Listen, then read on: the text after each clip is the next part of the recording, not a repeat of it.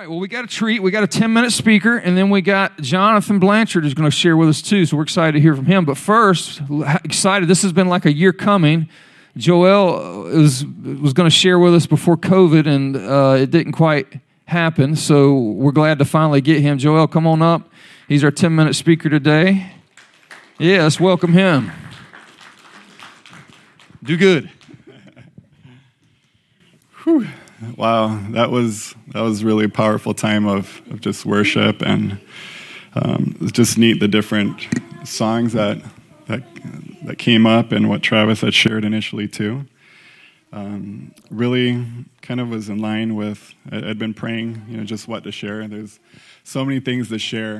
God is so good, and this has been a tough week. A lot of spiritual battle. My wife isn't here right now. She had a migraine.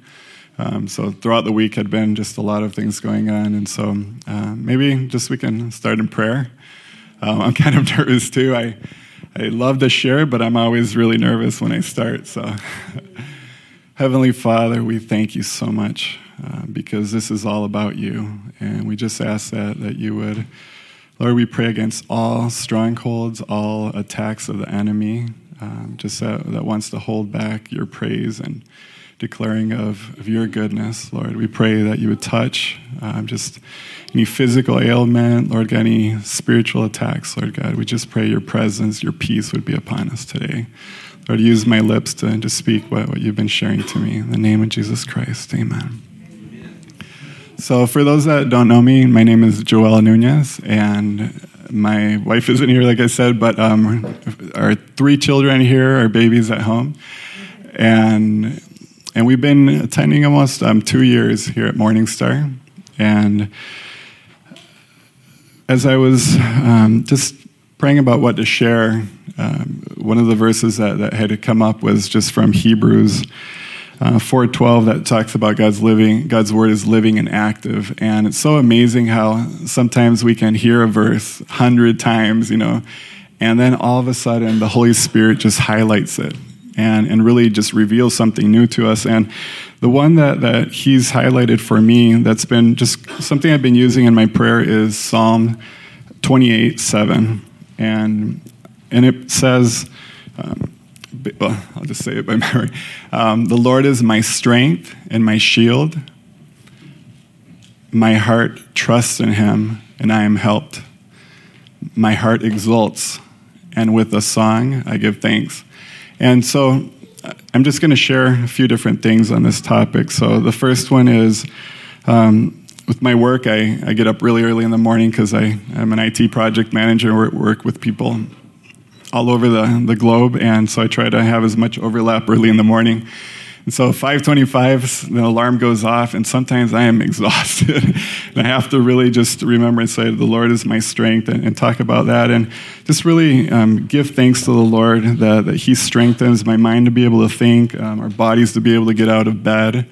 And then he also gives us his Holy Spirit, right? And Second Peter, chapter 1:3, talks about how he's giving us his divine power for all life and godliness. And so that's something that I just praise God for his strength that he gives us, and then just for being a shield. More than ever, just having young children and kind of wild kids, I realize all the ways that God protects us and protects them from things we don't even know. And also back in 2002, I was living in the Caribbean in Barbados, and they drive on the other side of the road. And I was coming back from a trip to Miami and picked up the car at the airport, started my way, and there's a lot of roundabouts in Barbados, and I took the first one but didn't go straight. I kind of kept looping around.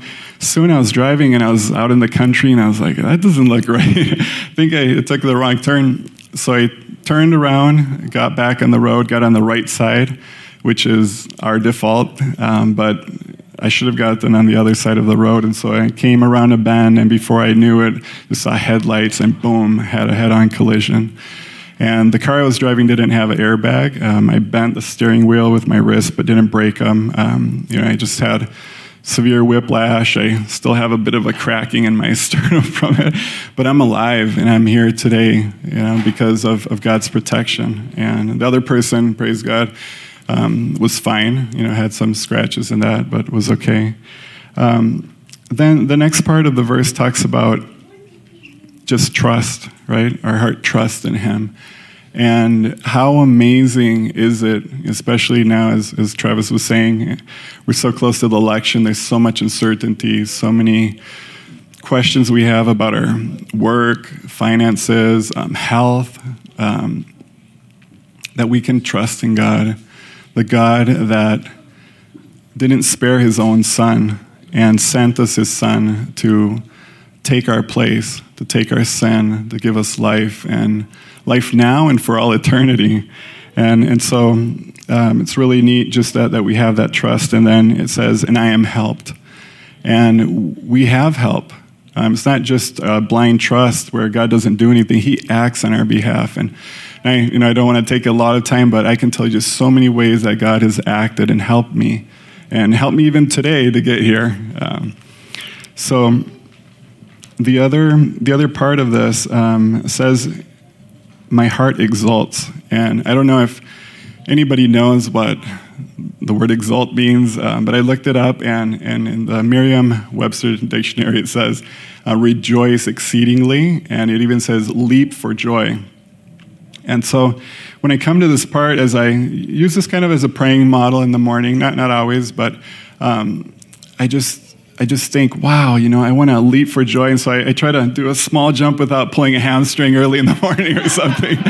And I just like, God, you are worthy. You're awesome. I exalt in you. And something, that's really, really amazing when we realize that we are spirit, mind, and body. We're not just spirit, we're not just our emotions, our intellect. We have a body too. And so when we have a physical representation like what we were doing today, which is so beautiful, we're praising the Lord, there is something powerful as we're doing it, as we're praising the Lord. And so there's so many verses, that talk about just lifting our hands and worship. And there was this night of worship in Charlotte when we lived there, like about 3 years ago, and this worship leader shared three reasons why we lift up our hands. And I know sometimes, we have just different backgrounds or whatever, and so lifting our hands might be too religious or too wild or whatever it might be. But I really liked them. They really stuck to me. And one of them is the first one of, we lift up our hands like a child. My small children, they're like, up. They want to be lifted up from whatever's going on there and be up in my arms. And so when we lift up our arms, we're saying, God, I want to be up. I want to be able to see things from your perspective. I want to be comforted. And so the other one is surrender. When we lift up our hands, we're not protecting ourselves. We're fully vulnerable, right? We don't have anything to protect us. And it's, I think, the international sign of surrender, right? We lift up our hands. And the third one is one of wow. Yeah? And I think we can all relate. We all have some favorite basketball or football or, whatever team. And we're watching this amazing game. It's a final, right? And they happen to just, it's the most amazing play right at the end, right in the nick of time, and we just jump up and we're like, whoa, did you see that? Do you see that? We're just excited, we're jumping up.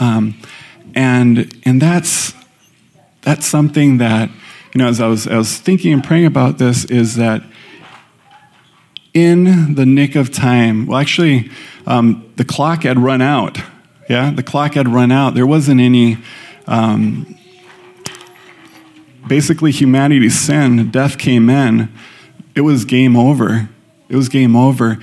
And even though that had happened, God, through Jesus, made the greatest of all moves and saved us. He saved you and me, and he wants to save everyone in this nation. And I just think that it's just neat as we lift up our hands, we can, just ask for help, ask for God to comfort us. We can surrender to him, but we can also just be like, wow, God, you are awesome.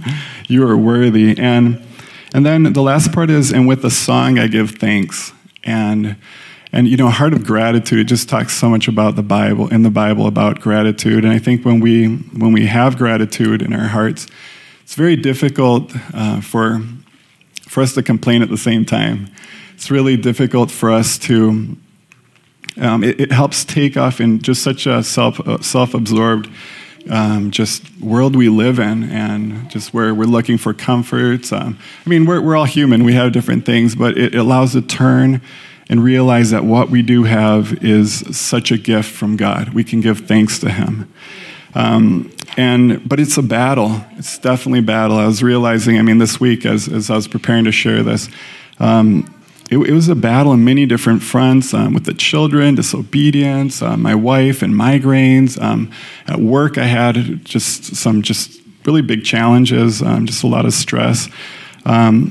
And it's really difficult in those times to really just exalt the Lord, want to jump up. You're just trying to not fall apart in that moment. But as I like this point Rick Joyner had mentioned with the joy of the Lord, and I love that it came up in the song. The joy of the Lord, about being. We experience the joy of the Lord is our strength, right? When we give the Lord joy, he strengthens us. And especially, when it's not coming naturally, especially when we're under attack, when there's opposition, we're able to just bless the Lord. And also, something I realized too, there's attack where we, and I love the part in the song came up too, it talked about, we laying our crowns down, right? And I was talking with my son Isaiah that there's only one king, and that's Jesus. But the problem is when we're wanting to wear our own crown, and so that opposition, happens with the enemy. He's a thief, like it says, in the Bible. It says, I had a reference there. Yeah, John 10:10 talks about how he's a thief, and one of the things, he's a glory robber. God gave me this term. I don't know if it exists or not, but he wants to steal the glory that God deserves. And sometimes it's where we're trying to take God's glory. And sometimes, I'm trying to teach the children, it's like when they do something or that, be like, hey, look at me. It's like, no, look at God, because he gave you the strength. He gave you the talent. And so that's something that we just need to be vigilant, because it is a battle to steal the glory that God deserves. Because the center of the universe, we're not the center of the universe. It is God who is, and he is worthy of all praise. And so I hope to just encourage you with this psalm as your individual praise time, or as we're in corporate worship. Just realize that there is something beautiful as we have a physical representation, manifestation of what we are thinking, what we're praising, what we're worshiping. And so I would love to pray with you before I just finish. And whoever just feels led, if you want to lift up your hands, because he is worthy. Lord God, we praise you. We worship you. We thank you because, Lord, you're beautiful. You're amazing. There's nothing that compares with you. And Lord God, we just together want to lift up our hands to you, lift up our hearts, and just say that you are holy, you're awesome. And this gathering and everything, every breath that we take, we want it to be for you, for your glory, for your honor. And Lord God, we pray that as we do that, the name of Jesus would be lifted high, that people would be drawn to the Prince of Peace, Lord of Lords, King of Kings. And we thank you, Lord, and just pray your blessings. Lord, I pray blessings upon each person here and those that are watching online, those that didn't make it, Lord. We pray this in the name of Jesus Christ. Amen. We're good. We're good now. People are going to decide whether they're going to listen to you or they're not going to listen to you in the very first 30 seconds or the first minute. And then you're just wasting your breath if they've decided that they don't want to hear what you have to say. So you just literally need to go to the next person and see if you have a better outcome. So this is the warm-up, right? This is the warm-up. I haven't spoke here in 15 years. I mean, the God Nights is not really a teaching, but it was 15 years ago I was doing some stuff here, and Paul was, plowing the ground, and here I am, circle back around, 15 years later. I guess God can always get you back on track, even if you get off. So the thing is, I'm going to talk a little bit about kangaroos. Anybody been doing any kangaroo reading? Kangaroos, Australia, kangaroos. I'm going to tie into that, but, my thing is I'm going to start off because I feel like I'm supposed to do some teaching today. I don't need an hour to teach. I'm going to let you know this is not going to go till 1 o'clock unless Travis decides to extend the meeting. Most messages can be probably consolidated in about 10 minutes. You can just wrap it up in 10 minutes and be done with it. But sometimes you have to get into the groove and find out where things are going. And so I felt like I was supposed to get into some teaching, and I actually had to create an outline, which I haven't created an outline in a long time. So, if I had to put a title on this, I'd call it Recognizing the Invitations.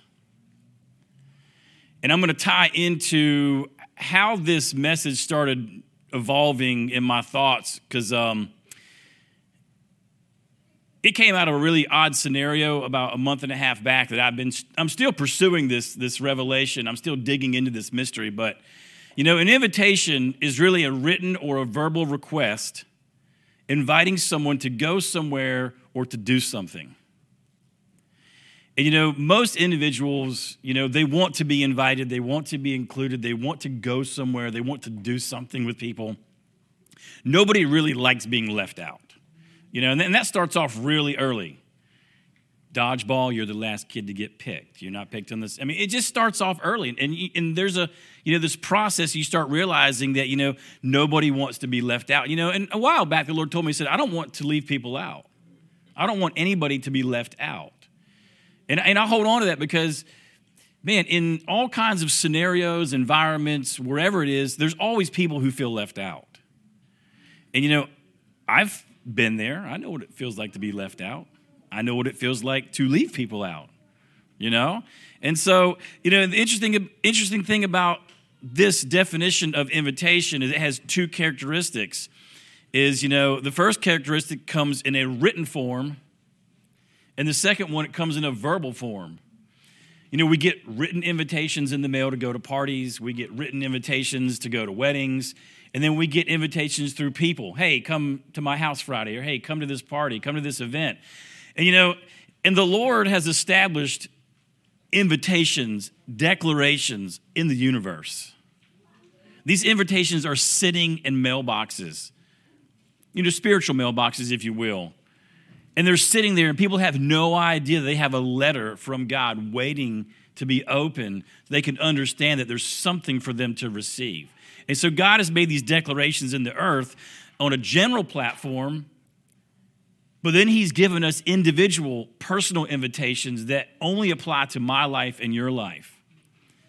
And we see all through the scriptures that everybody had all these invitations. And, your invitation is specific to your life and to your season, and those invitations change. And so, there's the declarations that are across the board that God has invited us to. And I'm going to tie into those a little bit. And then there's the questions of, the personal invitation. Well, what is the Lord inviting me to do personally? What is Jonathan being asked to do? What is Margaret being asked to do? What is Paul? And you just go down the list. The Lord is asking each of us a question. And the question is, have you received your invitation? Do you know what the invitation is that the Lord has put in front of you? The letter sitting in your mailbox, maybe. And so I'm going to tie into how I got into this whole scenario by about a month and a half back. I was praying. I was actually at Maud's place, and I was in a prayer meeting, and I'm praying, and all of a sudden I hear this phrase, the year of the kangaroo. And I was like, man, that is, okay, I'm cool with hearing odd things. I like the fact that God is not strange. I've interpreted the fact that I'm strange. Because, see, God is not strange. And the reason why I determine that is because everything He does makes sense to Him. Doesn't make sense to me. But when you realize that He is always right, I'm the one that's strange because what He does is foreign because I haven't learned what works or what makes him tick in certain ways. So when I hear a phrase, the year of the kangaroo, I'm like, that is really odd. I kind of laugh a little bit because I'm like, that comes out of left field. So I'm thinking, okay, next year is going to be the year of the kangaroo. So I start trying to find out, what does this mean? What's the deal with this? So I get online and I say, let's just type this in and see what comes up under a search. Sure enough, it's the name of a book. I'm like, man, it's the name of a book. The Year of the Kangaroo. He also wrote a book called The Year of the Koala. So I'm like, okay, so this is why it caught my attention, though, was because when I opened it up and I saw what year it was published, I knew that God was inviting me to find something out. There was a journey. There's something here. What year was it made? It was made in 1977, the year I was born. It's like, so this thing published in 1977. That means I need to find this book. So I ordered the book. I was going to bring it, but it's at home, and it's called The Year of the Kangaroo. This guy wrote it, and it is so boring.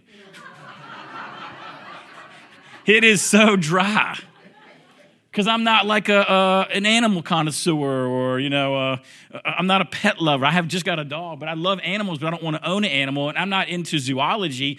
So I have to read this book, and it's all about kangaroo behavior for 1 year. Now, I start reading the book, find out it's really boring, but I know that there's a message in this book. There's something in this book that I need to grab a hold of, and the way that it came about, it caught my attention. So, the question that I would ask people, how hungry are you to get a word from God? How far are you going to go? Because if you have to go into a dry place, is it worth getting into Revelation? Is it really worth doing something you absolutely don't want to do because you know that in the sand you're going to find an oasis somewhere? You're going to find a cactus. But you got to go through the heat. You got to go through the dryness to find it. And there are all kinds of people in the world that can't get a word from the Bible because they can't get a Bible because they don't have access to one. We got Bibles galore in America. You can get a Bible anywhere. But there's some people, man, they will cross a terrain to get the Word of God.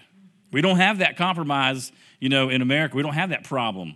So I'm like, okay, I'm going to read this book. So I'm into this book, and so the first thing that stood out to me was the guy numbered the book not with numbers, but he did chapters through months, and he did 12 months. And I just make a note, man, 12 disciples, the government of God is, signified by 12. So this guy numbers the book with the calendar of 12 months. Chapter 1 is January. And so, I start reading into this book, and all of a sudden, I start getting sentences highlighted in the book. I'm like, when I hear this sentence, I know that this is what I need to highlight because this is part of what I'm going to look for. And so I've got a few sentences that I've started highlighting. And so when I got into one of the chapters, I was waiting for the Holy Spirit to anoint the sentence, waiting for him to quicken in my spirit truth. Because, the Spirit of truth recognizes truth in anything. This guy may not be a believer, but it doesn't matter. The Spirit of God knows how to enlighten me to capture the spirit of truth when truth has prevailed. And so, the Bible is truth. But why does the court system require people to put their hand on the Bible and swear on it? And why do people care about the truth in the court system if the truth didn't really matter? Because people want an outcome that's going to be fair. They want it to be right. They want it to be just. And people definitely swear in the Bible that are not telling the truth. That's just, it's pretty obvious. And the thing that I think that's amazing about God is we have a judicial system that says we are innocent until proven guilty. Now, this isn't on my notes, but I want to get into this for a second. We're innocent until proven guilty, according to our judicial system. The government of God does not operate like that.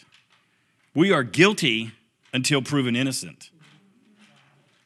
That's all in Scripture. John 3:16, Jesus condemned sin, and if you have not received that, then judgment now sits on your life. We all live in judgment from day one. We all live in condemnation because we are guilty before God until he proves us innocent through a righteousness not of our own. And so it's interesting that this book starts unfolding all these interesting truths because I'm looking for truth. That's what this book is about. I'm trying to find truth in this guy sitting in Australia out in the heat observing the behavior of kangaroos. And it's like you read the sentences, you're like, the kangaroo, the wangare was sitting under a nice tree grazing his young wallaby. It's like, man, this is... So I have to reread paragraphs because I'm like, my brain dozes off and I'm thinking about something else. I got to go back and read that paragraph because my eyes were following sentences, but I have no idea what I read. I'm like, man, this is... Go back and reread that because I don't want to miss something. So here's the first sentence that I found was... It is part of the paragraph. It says, nor will a solution miraculously appear. It will have to be sought out. What is needed most now is information, for it is not until we know more about kangaroos that we can decide how to best manage them. I was like, oh, there's an anointing on that sentence. And so I start going through the sentence and breaking it apart like, wow, it will have to be sought out. What does it say in Proverbs 25:2? It is the glory of God to conceal a matter. To search out a matter is the glory of kings. I'm on a hunt, trying to search something out. And in the second part, it says, what is needed most of now is information. Well, Hosea 4:6, my people are destroyed for a lack of knowledge. Okay? So what I do is I'm just highlighting these scriptures that I know that come to as I'm reading this book. And, I don't think the biggest enemy in the earth is necessarily racism or hatred. And you can go down the line of all the demonic presences and the spirits. I think the number one enemy in the earth is ignorance. If God were to pull the veil back and reveal the knowledge of who he was in the earth, we would all be flattened on our face. No one could stand in that. But God holds that veil back. And what was the very last thing that Jesus said on the cross? Forgive them. They know not what they do. They're ignorant. We're born ignorant. We're born knowing nothing. And then somehow along the way, we get into our 30s, 40s, and 50s, and we've got it all figured out in 40 years. Man, I think the Lord laughs at us so much in the sense of, I love you, but let's, we got to dial it back a little bit. You're excited, but, come on, I'm going to help you. I lead you along the way. I'm going to coach you. I have children, and I say, you already know better than me at 14 or whatever. I'm like, I've been living 40 years, and I know how to do this because I've learned the hard way. So ignorance, I think, is one of the number one enemies that we really wrestle with. So that's why it's important that we search a matter out because we need to understand the knowledge of God. We need to understand how he thinks so he can give us instruction. Because if all of my ignorance was gone, I would not be operating in unbelief. I could do the things that Jesus promised, and I believe that we can do those. But man, there's a process of maturing. And so, I got into that, and I started writing that down, and so I get into the second sentence. And this is, I think, the meat of this meeting for me. And Travis, I went to the prayer meeting. I never go to the prayer meeting in the morning, but I sat in there, and Travis actually had a vision that reaffirmed me that, wow, man, what I'm processing really is important, that this one subject tie into what he saw. And I'm going to get into that. And I'm going to read this, the second sentence that I read in this chapter goes like this. It says, it is known that the teeth of kangaroos are subject to a singular...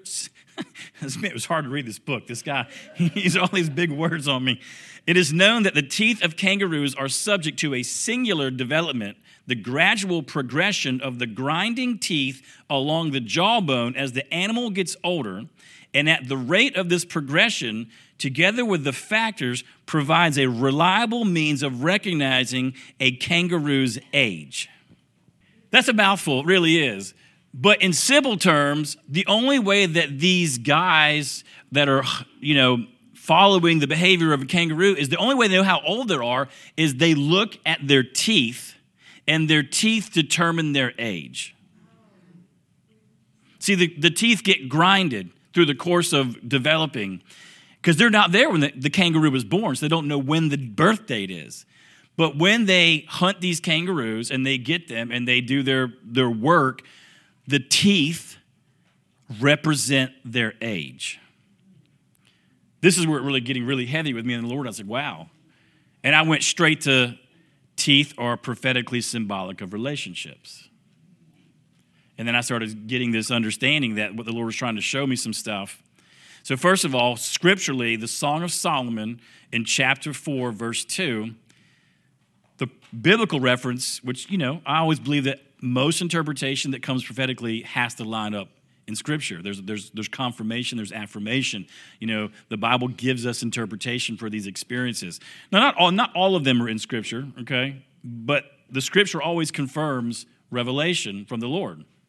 Because there's the written, and then there's the verbal. And so your teeth are like a flock of sheep just shorn, coming up from the washing. Each has its twin, not one of them is alone. And you see this parallel where in Song of Solomon, he's comparing teeth to sheep. And we're sheep, and sheep have to be in relationship. So it's tying into how does God determine our maturity? Now, there's many different ways the Lord determines maturity, but one of them for this particular application was he determines how mature we are by how well we handle relationships. And ultimately, the relationship to him first, then the relationship to others. And man, this is going to get to a heavy message, I think, in certain applications. And I'm not trying to be heavy.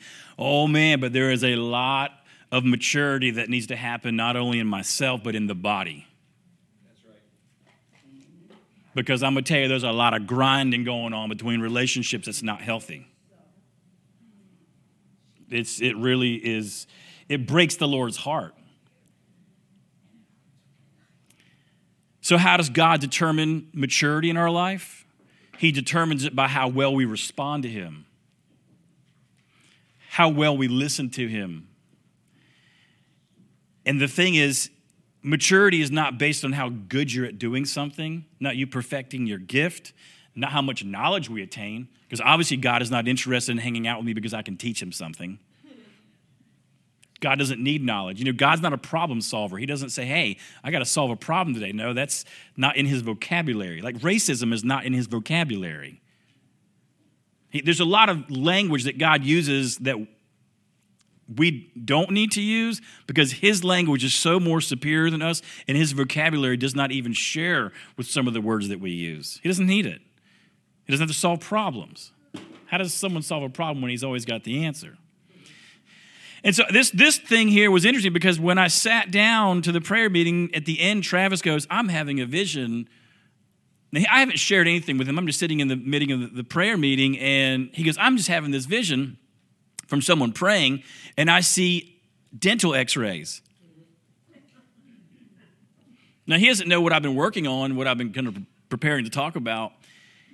And I said, man, that really reassures me that the main meat of what I'm supposed to highlight was this one sentence from this book that God really wants to focus on maturing relationships. Because here's the thing about an x-ray. You can't find out what the root of the problem is unless you can see past the superficial stuff. There's a lot of things the Lord wants to help us with. There's that song, Lord, have your way with me. Man, if we mean that, you better be ready for the Lord to come in and start giving you an x-ray of what he's seeing, because it's good. Why do you get an x-ray? Because you're in pain and you want to find out how to get rid of the pain. You want something that's bothering you to go away. This is where I started feeling like, wow, man, this is really the right stuff, because nothing is going to change until we deal with the root of the problem. Like abortion is not the root of the problem. Abortion is the byproduct of the problem. It is a way to create a solution for a problem that we have created. I might have to get out of the chair in a second. When we don't teach our children the value of life and the value of having the privilege of recreating life, you're going to abuse it. My body, my rights. What is your body? But is your right to abuse it? Is it your right to take away life? The real issue is you're in this situation because you're fatherless and you're motherless, and someone didn't teach you the knowledge of God, that you have been given the right to reproduce, and you've been given the privilege of mothering something that you now don't want. Immaturity. You wouldn't be going to the abortion clinic if you valued who you were and you wanted to live pure, but you can't get upset over that because we don't know any better sometimes. That's why I believe the great move that's coming is about repentance and not about miracles and signs. It's about teaching a fatherless generation that you need to have instruction. Repentance is the only way to deal with the root of all problems.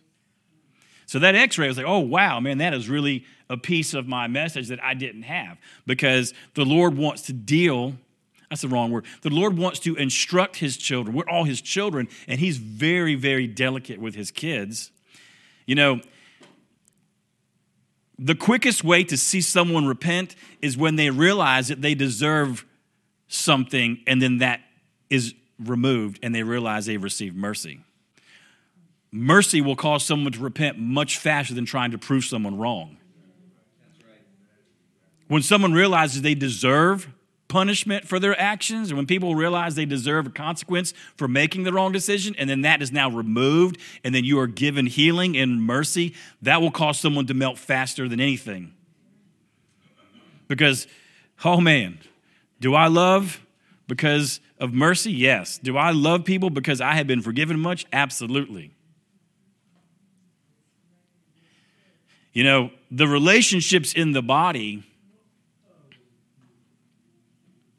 are very dear to the Lord because his children are still bickering and they're still grinding the teeth of one another over certain doctrines and certain points of views. And everyone, you know, this is an interesting one, but I think I see some insight on it is, you know, this whole thing of love. About a year ago, I think it was, I heard this phrase that the church is confusing love and compassion. Oh man, there's two different things. They are two absolute different qualities. Love is founded on righteousness and justice. You can't separate either of them. And everyone's crying out for justice, but they ain't crying out for righteousness. They're crying out for justice, but they're not crying out for righteousness. And you can't separate the two because that's the pillar of God's throne. And the Lord didn't command us to preach love. He commanded us to preach the gospel. And the gospel is the ultimate revelation that demonstrates love. And the reason why the church is confusing the two, because compassion is an emotion-led position.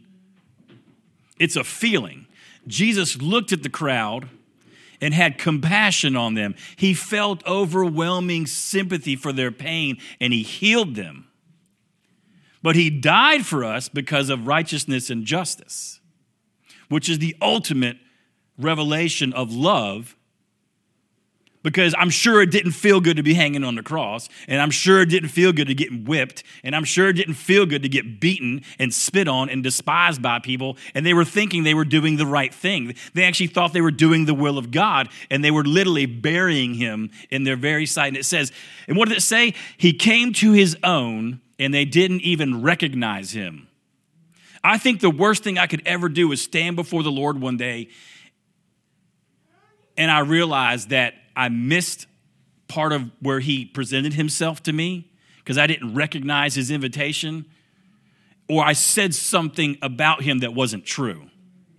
And I'm going to tell you, you talk about getting somebody angry, misrepresent what they said. That's not what I said. You better take that back.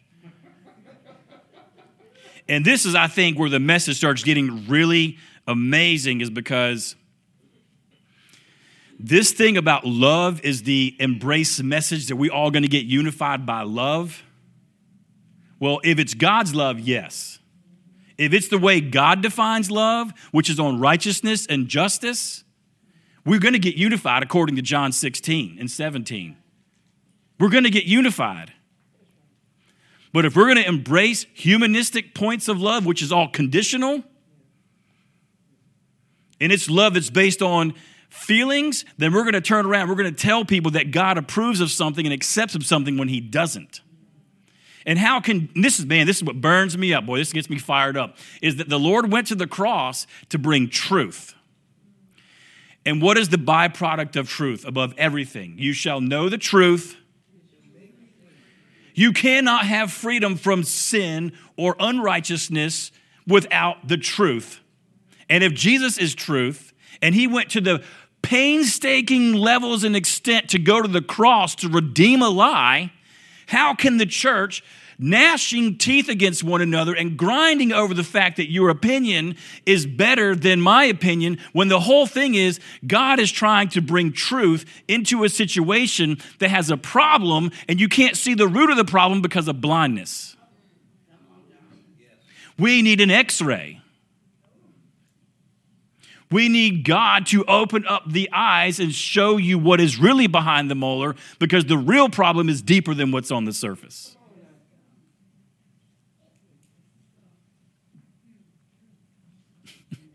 And all this came from a book.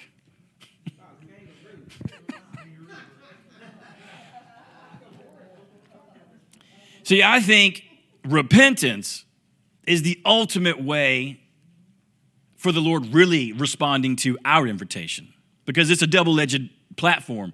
God is inviting us, but he's also waiting for us to invite him. And what have we been doing this morning? We've been inviting him. And the more that we invite him, the more he's going to show up. And the more we get desperate inviting him, the more he's going to show up again. There is a difference between love and compassion, and the church opens the door up for compassion to lead the way, because really ultimately what's happening is they are in pain. There is a molar that's grinding in their teeth, that's constantly agitating them because there's some sort of offense or a wound and there's pain. And so I don't want to cause anybody else pain because I want them to know that God loves them. But I'm going to tell you, there's a difference between God loving us and God accepting us, because he does not accept us according to our own righteousness.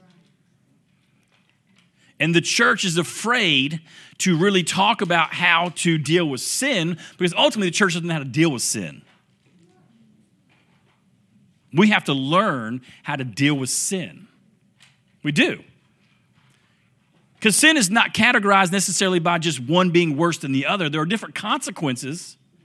I'm not going to give my 7-year-old a 6-month punishment for her not taking the trash out. But if she does something to her brother and smacks him or something, there's going to be a different consequence. And see, the thing is, sin produces different consequences. But it really ain't no different than the guy who's out drinking and beating his wife than the person who's believing a lie with the same type of relationship that God doesn't approve of. Because God is the ultimate X-ray in the earth, and it says that his eyes are a witness to everything. Everything happening in the earth right now, God is witnessing all of it. Imagine bearing that burden for about 30 seconds. Oh, and there's a lot to talk about that we can repent of, but this is the building up to the invitation of what God has declared for us, because these are just symptoms of the problem. Like I said, abortion isn't the problem. It's how you got to having to make a decision to basically murder life. Because I guarantee you, if I took a little dog that had 3 babies in it, and I took them dog babies out and I murdered them, oh boy, I'd have a riot on my hands, would I not? But that's okay. Well, the real issue has to do with responsibility. As soon as it becomes a responsibility to you and you want to get a way out, you're going to find a way out. And really, if we understand, and by the mercy of God, I mean that I'm in a situation with one wife and all my kids. I mean, just the mercy of God. You never know how people are going to respond to a message. And the ultimate thing is God is leading us to a place to line up with his declarations of invitations, because those invitations are for everybody, and then there's personal ones, you know. And the thing is, those invitations are, I'm going to give you peace. I'm going to ultimately give you salvation. And that, what is it? The definition of invitation is to go somewhere with someone or to do something. Where are we going? We're all going to heaven. I mean, that is the ultimate hope. I'm going to somewhere after this. I mean, I have eternity, but I'm going to a place where my body is glorified. I mean, we could just start talking about heaven. People might start believing. Glorified place, no sin, no hopelessness, no anger. I mean, the glory of God in the presence of heaven is going to be amazing. I mean, and we experience those attributes now, though. We should be having a place of hope and joy and peace in the kingdom now, because heaven is just nothing but the transference of what we already have. I don't have salvation when I get there. No, I have salvation now. I don't get peace when I get there. No, I have peace now because the Spirit of peace is now living in me. And so the invitations that we have been declared in the Scriptures. They're written, and they're for everybody. But, I'm going to circle back around to another sentence, and this is where, I've got three main sentences from this book called The Year of the Kangaroo.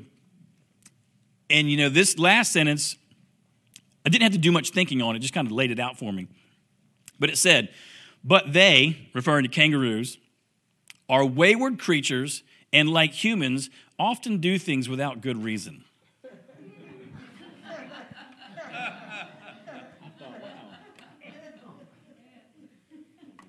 I was like, yeah, I don't have to do much interpreting on that one. But I started reading into, well, what does the word wayward mean? And without good reason. So I started digging. I asked myself questions. And so Proverbs 17:20, he who has a wayward and crooked mind finds no good, and he who has a willful and contrary tongue will fall into calamity. Proverbs 17:20, he who has a wayward and crooked mind finds no good, and he who has a willful and contrary tongue will fall into calamity. We all have done things without good reason. And then we ask ourselves, well, why did I do that? Well, I had no reason to do it, but it would just seem right. Well, it's because it's the evil inside you doing it. That's just as simple as it is. Like Paul says, I do what I do not want to do because the sin inside me is taking me over. Now, this is not a condemning message today, but it's a message that brings us to the root of the problem that God has invited us to get past all this stuff. But you can't fix a molar until you see you have a cavity, and then you got to get the cavity out and fill it with something else. That was really great, man. It really tied in some of my stuff today.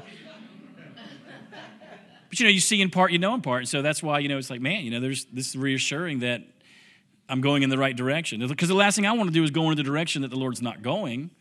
And if I go in that direction, okay, well, don't beat yourself up. Just move on and do it better next time. Won't be the last time you miss it. So here's the thing. So God's invitation will place us in a position where we will do things with purpose and with good reason. His invitation will lead us to a place that has fulfillment. And so, yes, we all do things without good reason because we're ignorant. We just don't know any better sometimes. But if God had to address every immaturity in our life where we did something that wasn't necessarily with good reason, we'd never get out of bed. But God is, here's the thing. God highlights the things in our life during the seasons that he needs to highlight them. And, this is very scriptural because Paul says, I think it's Corinthians, even though I don't feel guilty doesn't mean I'm innocent. But the grace of God and the mercy of God is overshadowing those things so I can stand, basically. Just because I don't feel guilt doesn't mean I'm innocent, but the mercy and the grace of God in us allows us to wake up every morning and stand tall because now we stand on a righteousness that has been credited to us because of what he accomplished. So there is literally no day that can go by in the rest of your life where you can't stand in righteousness because you didn't earn it. And if you had to earn it, then you'd have to maintain it. And this is the only beauty that I think is so amazing, is that there's no other message in the earth that gives us the credit of becoming perfect in the sight of God, accepted in the sight of God for something we didn't do.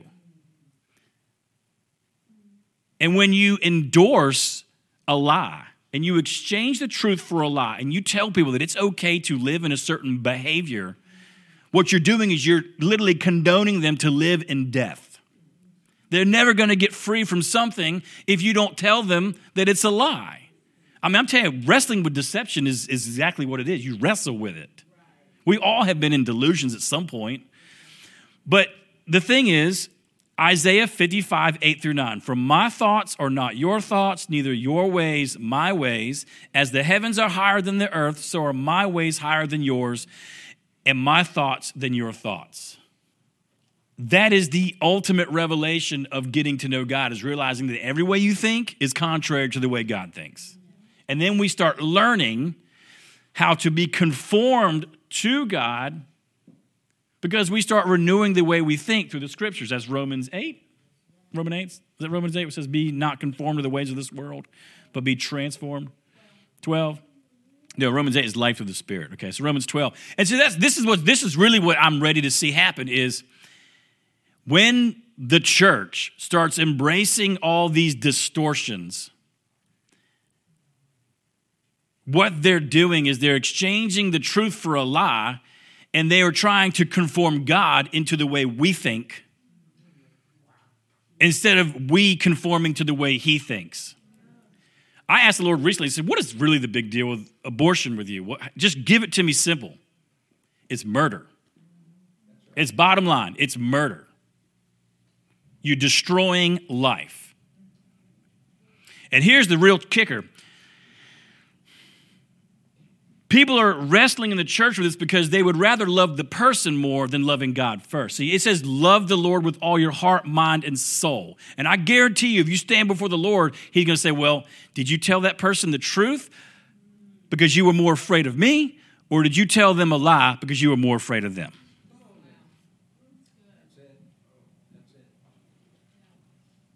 If you're a bondservant, you're looking to please the master. You're not looking to please the people around you. And you know, it's not that we're rejecting people. That's not the issue. The issue is, well, some people might be getting rejected. I mean, just immaturity, you know. I mean, let's just be honest, you know. But we don't know how to deal with sin because we don't know how to have relationship, and we don't know how to bring people into a place of freedom because we don't understand how to communicate the heart of God. Now, that's a generalization. There are probably many people in the room here who probably don't wrestle with this. Maybe I can learn something from you. But ultimately, there's this major poison in the body right now. There is. I'm going to go maybe 5 minutes. I'm going to wrap this up. There's a poison. So I had an experience a couple weeks back that I shared at the last God night for a minute, but I think it applies here. I woke up with the question, would you drink poison? And I thought to myself, well, of course I wouldn't drink poison. But then I started realizing the Lord was trying to show me that the Holy Spirit is the cupbearer that we need in the body. See, Nehemiah was a cupbearer. And I didn't know this, but cupbearers are very esteemed positions, very highly recognized as valued positions because they are literally being entrusted with the king's life and the king's guest.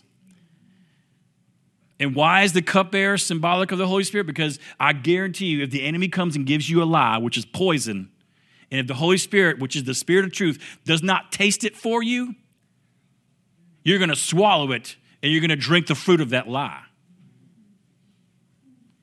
And there's a lot of people who are embracing doctrines and truths, so-called, what I like to call self-truths. They're embracing self-truth over the truth because they want to make people feel comfortable, which is right. They want people to feel embraced and welcomed. But I'm going to tell you what may seem good in the end is going to turn out to not be what you think it is, because that's how the angel of the light appears. And so I think, you know, I'm seeing this tying into a lot of stuff that I've had in the past. We have got to have a love for the truth, a love for the Lord that is so much more than whether or not people are comfortable, because if I want to see you come into the revelation of the knowledge of God so that you can see that what he has done for you is going to set you free. Because if I don't give you truth and I give you a lie, then I'm going to be guilty for basically leading you down the wrong way.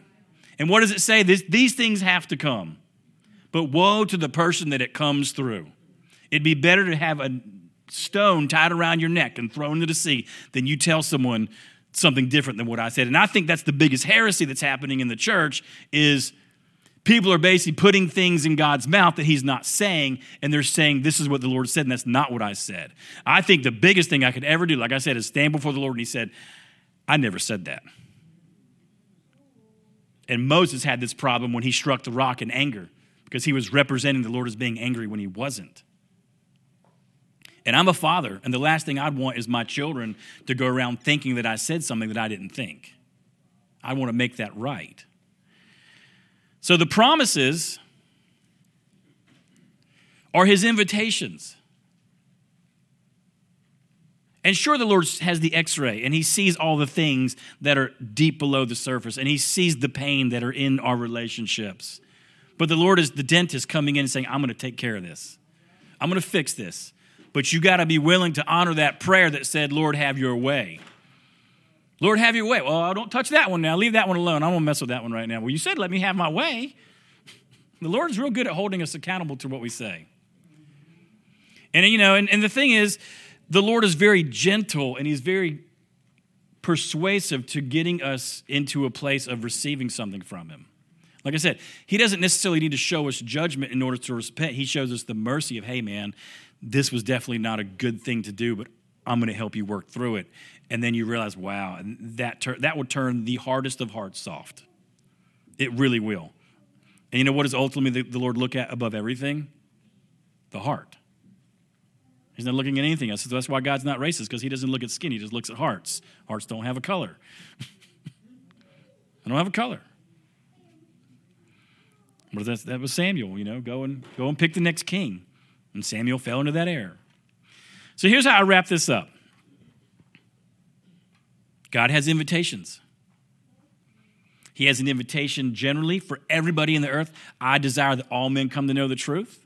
I desire you come to know me. And then he has the individual invitation for everyone in the room. What is that invitation? Well, guess what? It's going to be different for you than what it is for me. You might be the one that needs to go and adopt. You might need to foster children. That might be an invitation the Lord's putting on your heart. You might be the one that's supposed to carry a business anointing. The thing about God is he's got so many creative ways to invite everybody to do something that there is no place for anybody to be left out in the kingdom. There is a place for every single person. This is going to blow my mind too. There are 8 billion people in the earth, and every single person has an invitation to do something specific to that life. Write a business plan for that for me. Showing me how many billions of people have purpose. Oh, man, God is ultimately, he's got so much x-ray vision. He just sees everything so transparently. And, so the invitation is to go somewhere, to do something, to follow him, to learn of his ways, to replace our thoughts with his thoughts, to conform into the way he thinks. And, it's one of those things that we can't forget. The ultimate invitations have already been accepted. You're going to heaven. You have salvation. But what about, well, Lord, what are you inviting me to now at my age of 30, 40, 50? Okay, well, let's talk about it. I got something for you to do. We just have to recognize those seasons. And when the Lord invites you to search a matter out, it may not be easy as just opening a book up and reading the first sentence. You might have to read a very boring book. So the question is, how hungry are you to get an answer or to get a word or to get a revelation? Because the Lord invites us personally and daily because he's trying to engage us into a mystery of something. It's more important to him to have that intimacy to search something out. Because here's the thing, is when you get it, oh man, then you treasure it. I got that one myself. I got it myself. No one gave it to me. I wasn't taught this. I got it straight from the horse's mouth. And then your well just keeps getting watered, keeps getting deeper. So just be encouraged. The Lord is inviting every one of us to search him out, to find things. And, I talked about, some subjects that are pretty relevant to the body right now that are kind of heavy. But, if we're going to fix any problems, we've got to get to the root of it. We've got to get the x-rays and look at and see what exactly is going on behind the scenes. Amen. Good job, Jonathan. It's all about the journey. It's all about the journey. We all have, the Christian life is not boring. True Christian life is not boring. When you're in the pocket with him every day, he's leading you, he's guiding you, he's making a way for you to discover things that have not yet been discovered. If you're not experiencing that, God wants more for you. And that's that God is what that scripture that Jonathan quoted. It's the glory of God to conceal a matter, but it's the glory of kings to search a matter out. He doesn't hide things from us. He hides them for us. But we have to care enough about it that we're willing to pursue it at whatever cost it is to pay to get there. And then it becomes that treasure that no man can take from us that Jonathan was talking about. And so that is so good. We are all on a journey of discovery. And so praise God. I am so thankful. That's been my life. I've discovering God. Good word, Jonathan. Well, guys, we love you. We got home group Wednesday.